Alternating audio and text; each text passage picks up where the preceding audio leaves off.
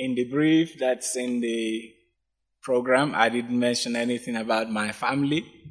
I'm married, and I have 3 adult children and 1 teenager. Doesn't look like it, but academic integrity in African context. As I looked at this topic, I had a lot of struggles as to how to limit the focus. But I tried to raise some questions that had to do with research, integrity, and so I start with a question.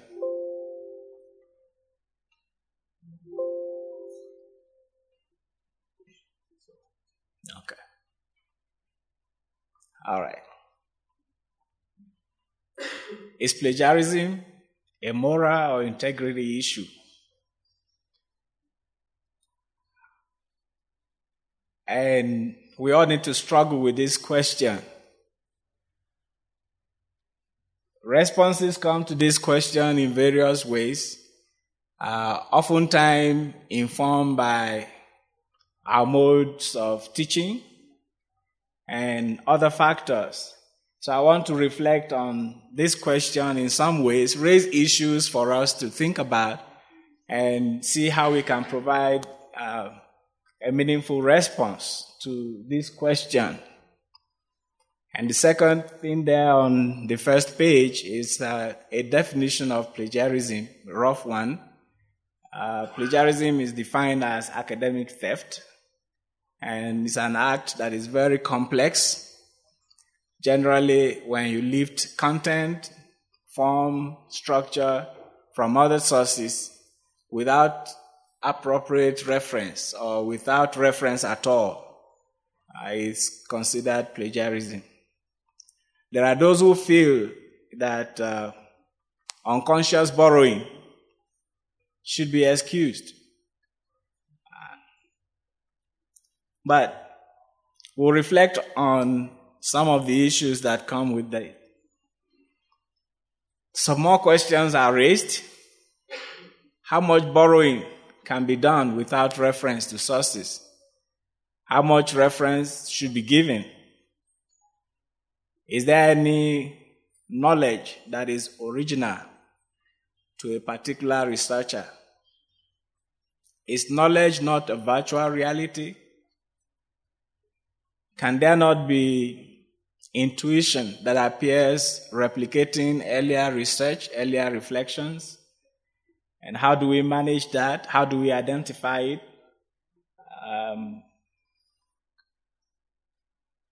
How do we respond to it when it happens? Are students being victimized or held responsible for plagiarism, or when they are held responsible? It is difficult to argue that one can use an information from others without knowing that it is not theirs.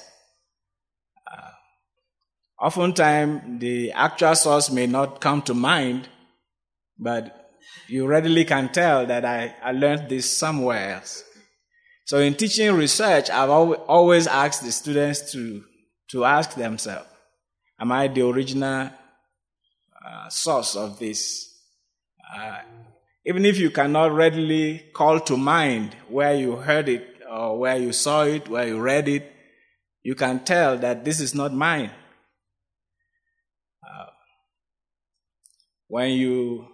In Africa, we dry our clothes outside, and that's strange for some. But when you live in a community and you dry your clothes and you go to pick them, do you mistake your shirt?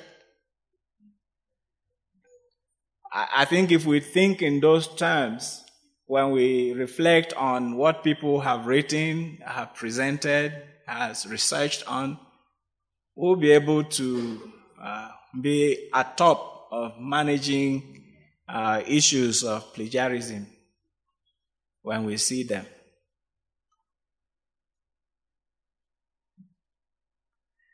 The identity of plagiarism is complicated in Africa. as a result of traditional modes of transmission of knowledge. The folk tales. There are stories about wisdom, love, hospitality, marriage, obedience, etc. These are used to communicate morals in society. They are repeated stories intended to be retold from one generation to another to build the morals of a society. The interest is in the morals being inculcated through these stories and not the owner of the stories.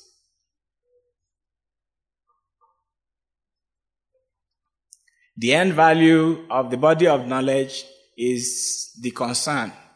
What do people learn? What do they gain? How will they change through the content? And no one gives serious attention in this kind of context to who owns the idea. And so when someone from this context comes to an academic setting, it's actually difficult to understand the expectations that inform plagiarism. I've heard so many stories from Africa relating to moral values and the rest of them, and I'm not sure anybody can trace where they came from. And Africa has a lot of sayings, songs, expressions through which communications are made, lives are built, and just difficult to tell who owns it. And so when you ask the student to tell where you get this story from, it can be a very challenging request or expectation.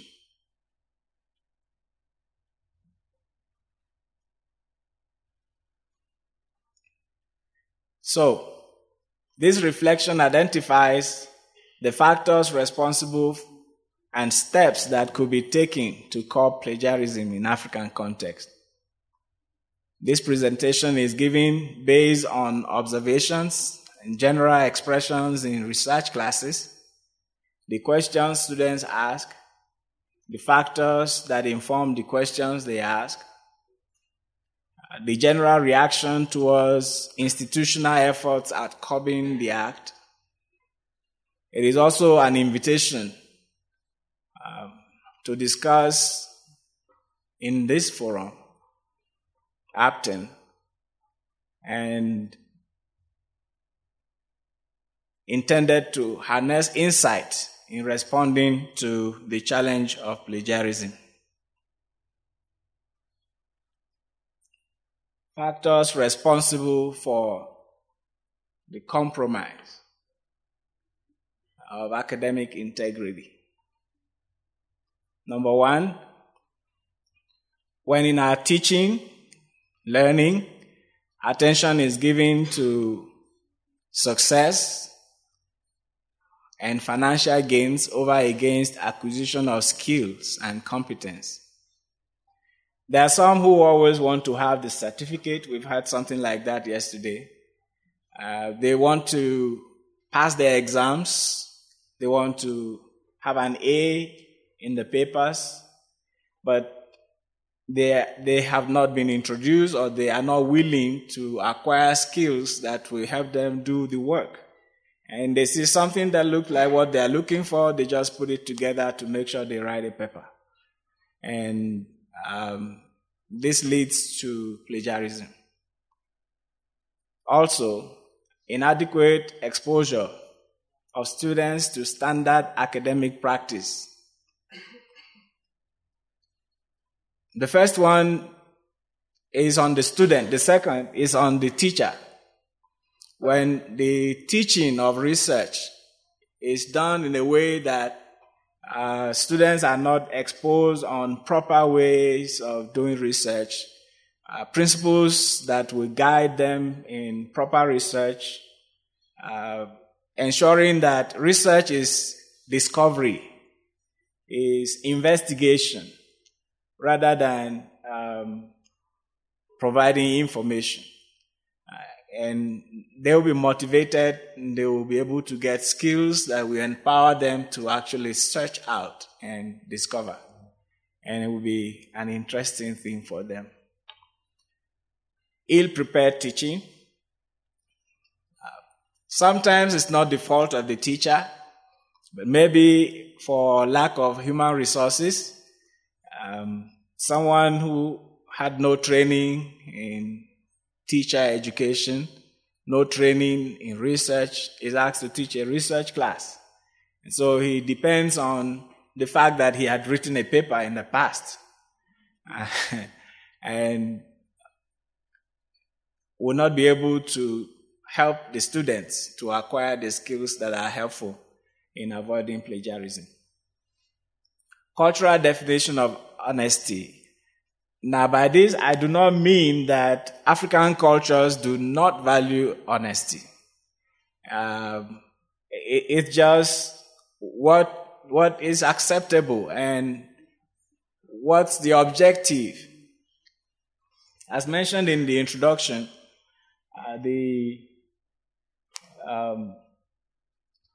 the context of Africa is such that when you have an information, you have something, a resource, others are welcome to make use of it to meet a need. Okay. But they are not welcome to distribute, to sell. I remember in African villages in time past, you can be walking by a farm of fruit. You have a right to pluck and eat. Even if the farmer sees you, he's not going to blame you for stealing. You are taking off the fruit to eat right there. And you do not need to ask him. Okay? But if you take the fruit, put in your bag, then you've done the wrong thing. And I think that kind of idea with the context that stories are used to communicate, poems and expressions are used to build morals and not so much emphasis on authorship. Sometimes these forms, these modes are transformed into or transposed into research life and make people take things not necessarily because they want to take them and steal them, but because they feel this is useful for me and I can make use of it and I don't think anything is wrong with it.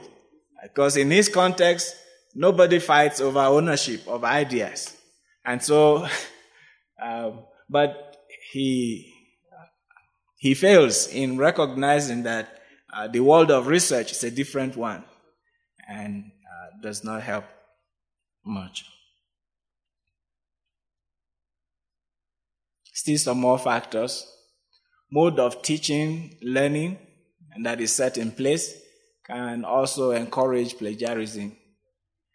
When one of the comments I made yesterday, when we teach with the intention that students are expected to go and replicate what they learn, oftentimes they end up plagiarizing in their research work. But when we give them tools so they can be independent researchers, so they can investigate for themselves, then they'll be able to get out of it. And if we are using the traditional African modes of mentoring, of storytelling, of rote learning, of dictation, of memorization, forms of learning, which is actually one of the general modes that we see in lower literate levels of education. The tendency that such a student would fall prey to plagiarism is very high. And so revisiting our modes of teaching will be very helpful. Careless approach to research. There are some who will actually do research without taking serious note of the source information when they take notes. And when they get to the writing stage, they fall prey to some of the challenges associated with this issue. compromise in regard to entry requirements. Here again, each of the institutions have entry requirements that gives some kind of start of competence for research at various levels of study.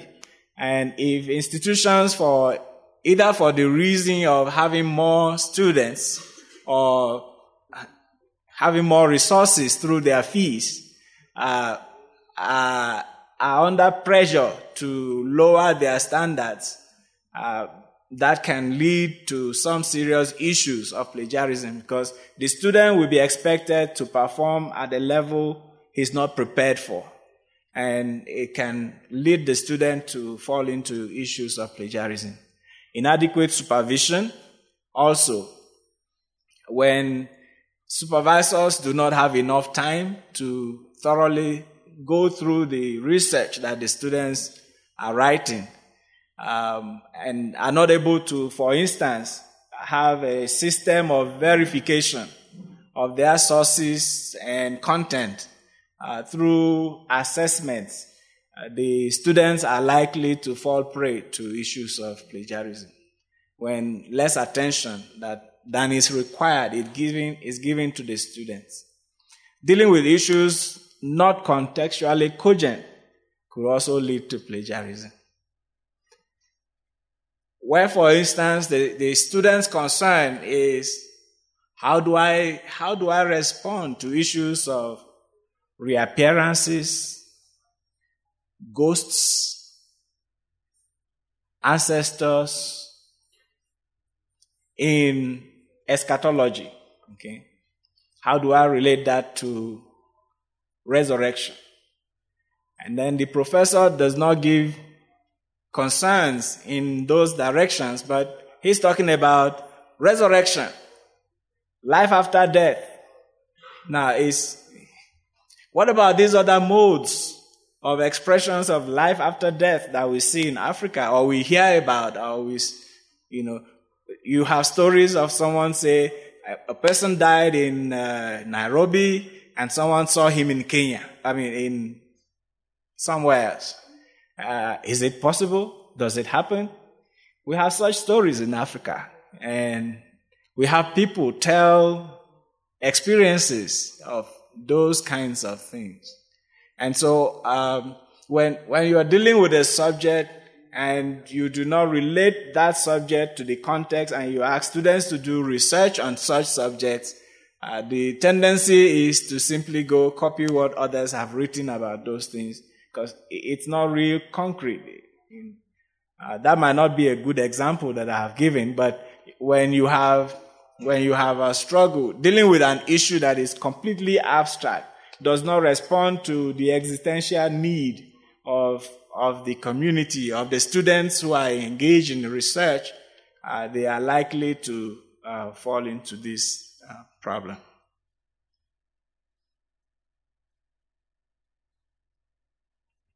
Common forms of plagiarism. I did not want to give much time to this, but just felt like it's good to have a mention of some of them. Copy and paste kind of work, both large and small. Sometimes with quotation marks, without reference, or without quotation marks, even with a reference, forms of plagiarism. Lifting words, ideas, structures, paraphrases, and over-dependency, quote and quote again, padding of information,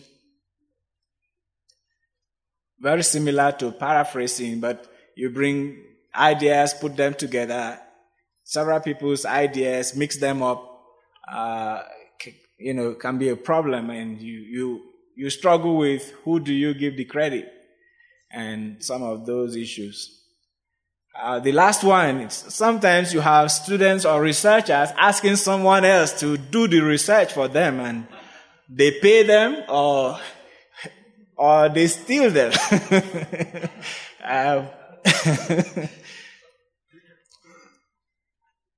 They remove the title page and fix a new one and submit. So we have various forms of plagiarism that we see reflecting.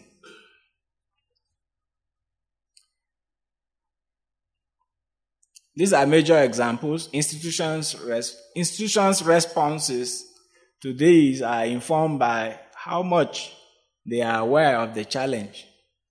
Some institutions have rules about management of plagiarism, but many do not. And those who have, some of them do not have elaborate description of what to do or how to handle it. Those who do not have, I think we need to have rules that will guide them. Here is an example of a statement in a catalog about what they will do.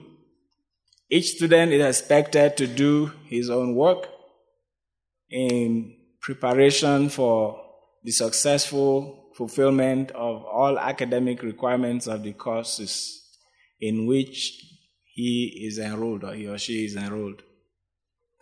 Any form of cheating, whether in exams, tests, term papers, projects, reports, otherwise, will be dealt with severely and may lead to expulsion or dismissal. The remaining part of that quote is a description of the cheating, the stealing in the quote.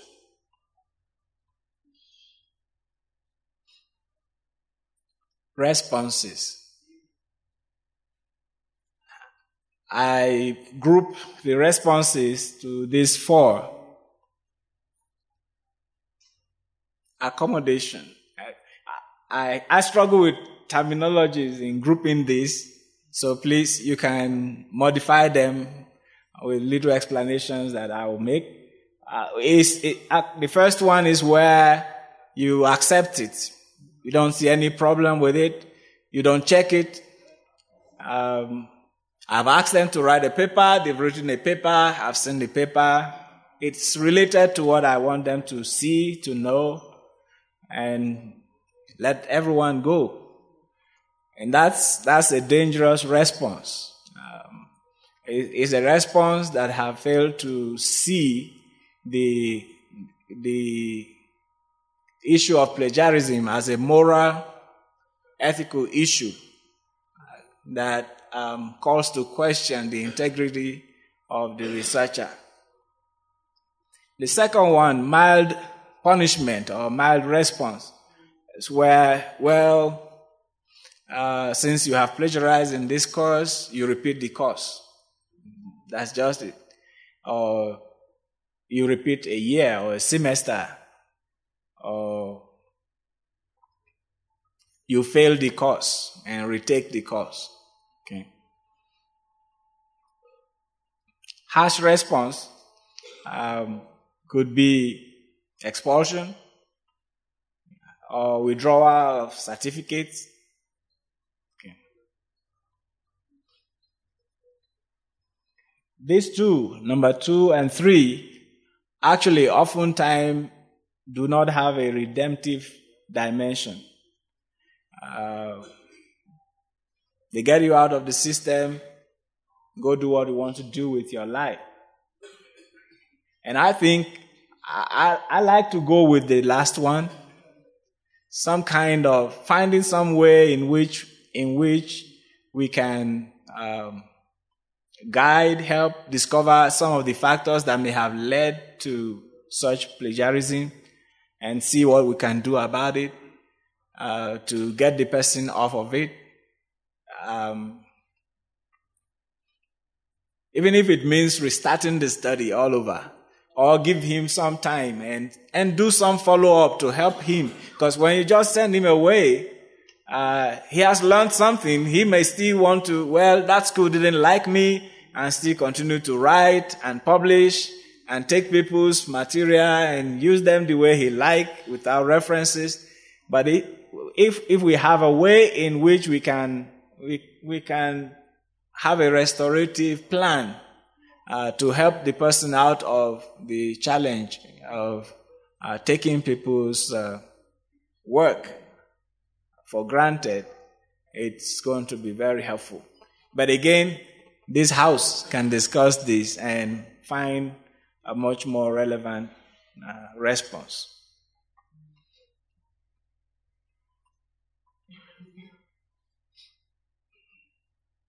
Measures towards academic integrity. I actually like to pitch my tent with the first one. There's a need to give attention to the spiritual state of the student. I think if we encourage churches to recommend people who have actually known Jesus as Lord and Savior and have been discipled,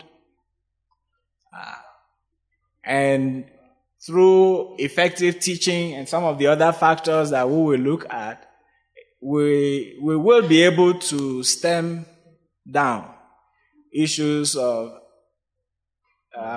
plagiarism, lack of academic integrity.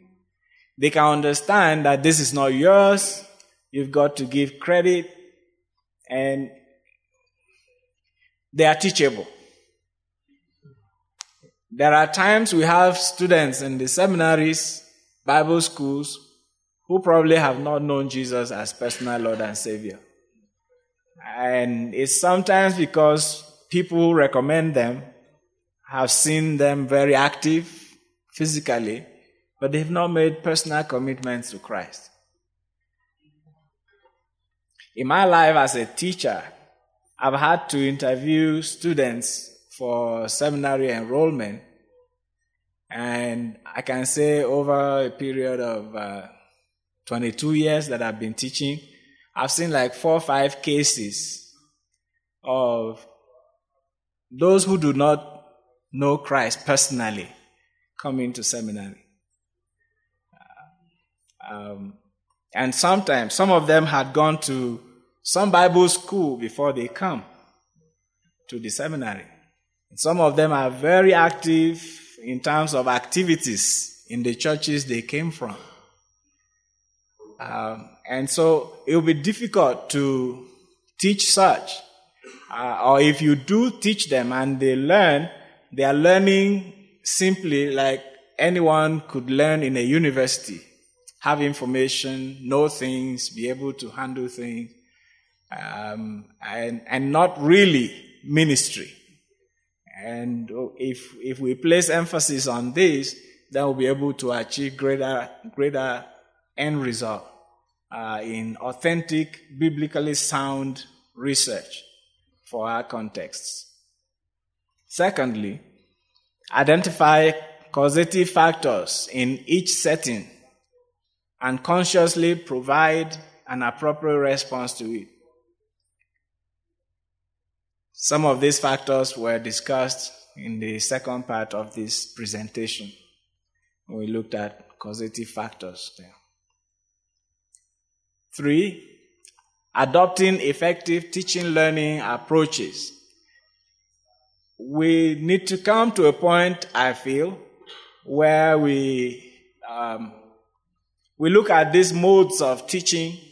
Sometimes this issue of desiring that your students go to replicate what they have learned leads us to use approaches of teaching learning that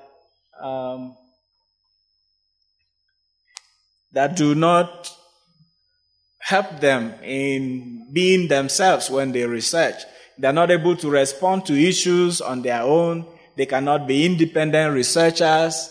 And so they try to retell the stories of their learning, of their work in ways that are very dependent on other people. 4, engaging adequately prepared research teachers. 5, uphold standard of entry requirements in the schools.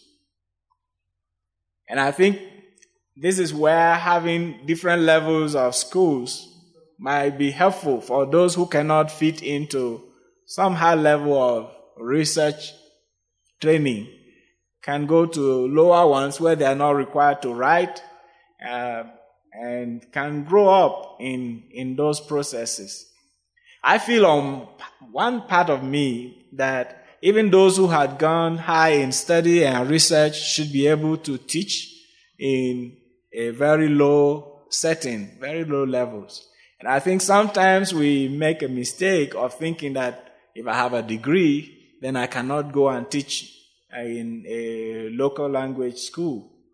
I think even a professor does that, can do that. I was talking with a professor from Nigeria yesterday, and he was talking about teaching in some of those mission schools, small level academic, women who virtually didn't go to school, and having to teach them what one word in English, what it means in Hausa language. That's something encouraging. That's something our educated elite can do. We are not expected to just teach those who are up high there and have no touch with those who are down there in terms of their academic exposures. So I think if we're able to do that, it will help us a great deal with issues of plagiarism. And next one, thorough supervision of our students. And then last one, adopting or developing effective IT technique. In Africa, this is still at the beginning stages. Programs like Turnitin,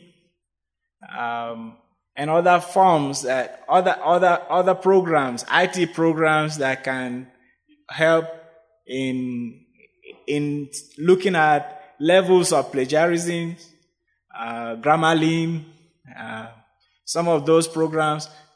Many of them are not available in Africa, or at least our researchers in Africa are not aware about some of these that will help them with managing some of these issues of plagiarism. And I think we should be going there and help, because one of the challenges most institutions in Africa have is how do I easily detect that this is a stolen idea? With the number of students under each person's supervision. And so if we have some form of IT, some form of programs that will help us do some quick assessments and the rest. A lot of resources in Africa also are not online. And so even if you sometimes have an IT setting to test some of that, if they are not online, it can be a problem. But I have observed that some of the materials that are registered, they have ISBN numbers, and the libraries have done their work. You can always tell something about that. But a number of resources in Africa, even published resources, do not have ISBN numbers and are not really well distributed for people to have access to and be able to make effective assessment. But I think we are on the way, and we can make some improvements in this direction. All right. I'm going to the conclusion, the last clip. There's a need to affirm that plagiarism is compromise of academic and Christian integrity. And so we must respond to it. There are scriptural bases to do that. I have three texts here. 2 Timothy 2:15 says, do your best to present yourself to God as one approved, a workman who does not need to be ashamed, and who correctly handles the Word of God. Christian research is interpretation of Scripture and must be handled appropriately. Titus 2:7, in everything set yourself an example by doing what is good. Research is good.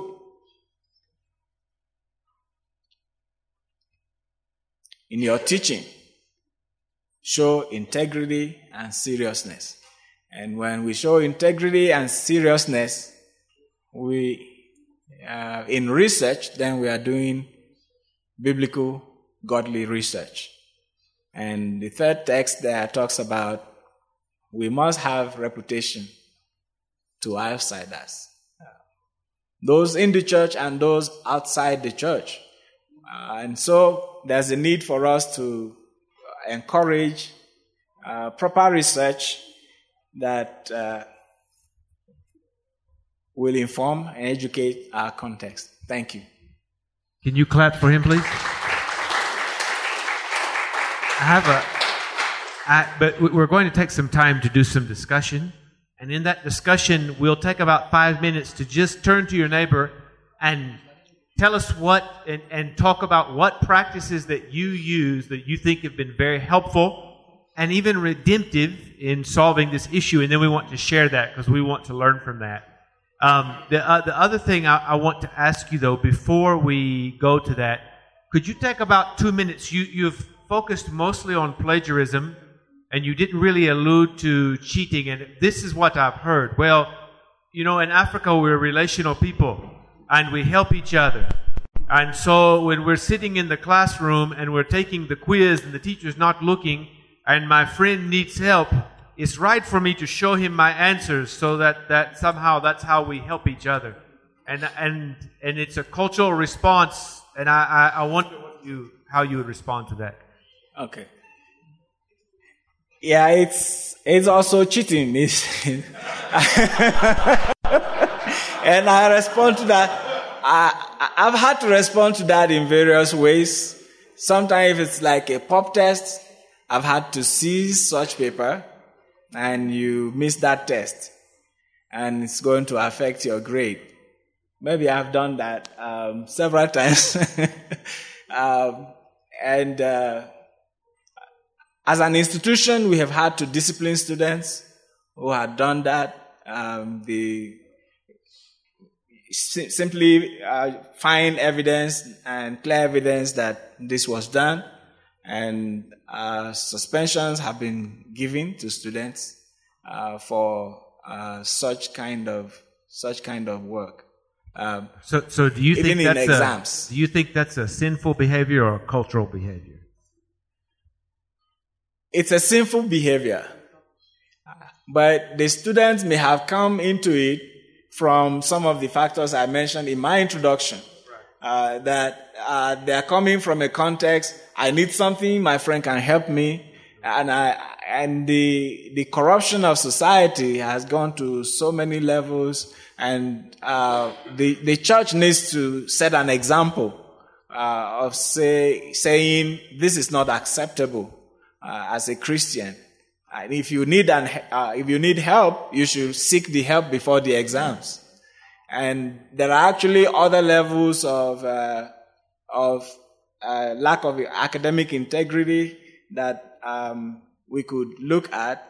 I noted on my paper, but not on the PowerPoint, and that includes examinations, school tests, and also research by graduates or research that is not supervised. I have seen some who would, after graduation, would take something and publish, and it's actually one of their teachers'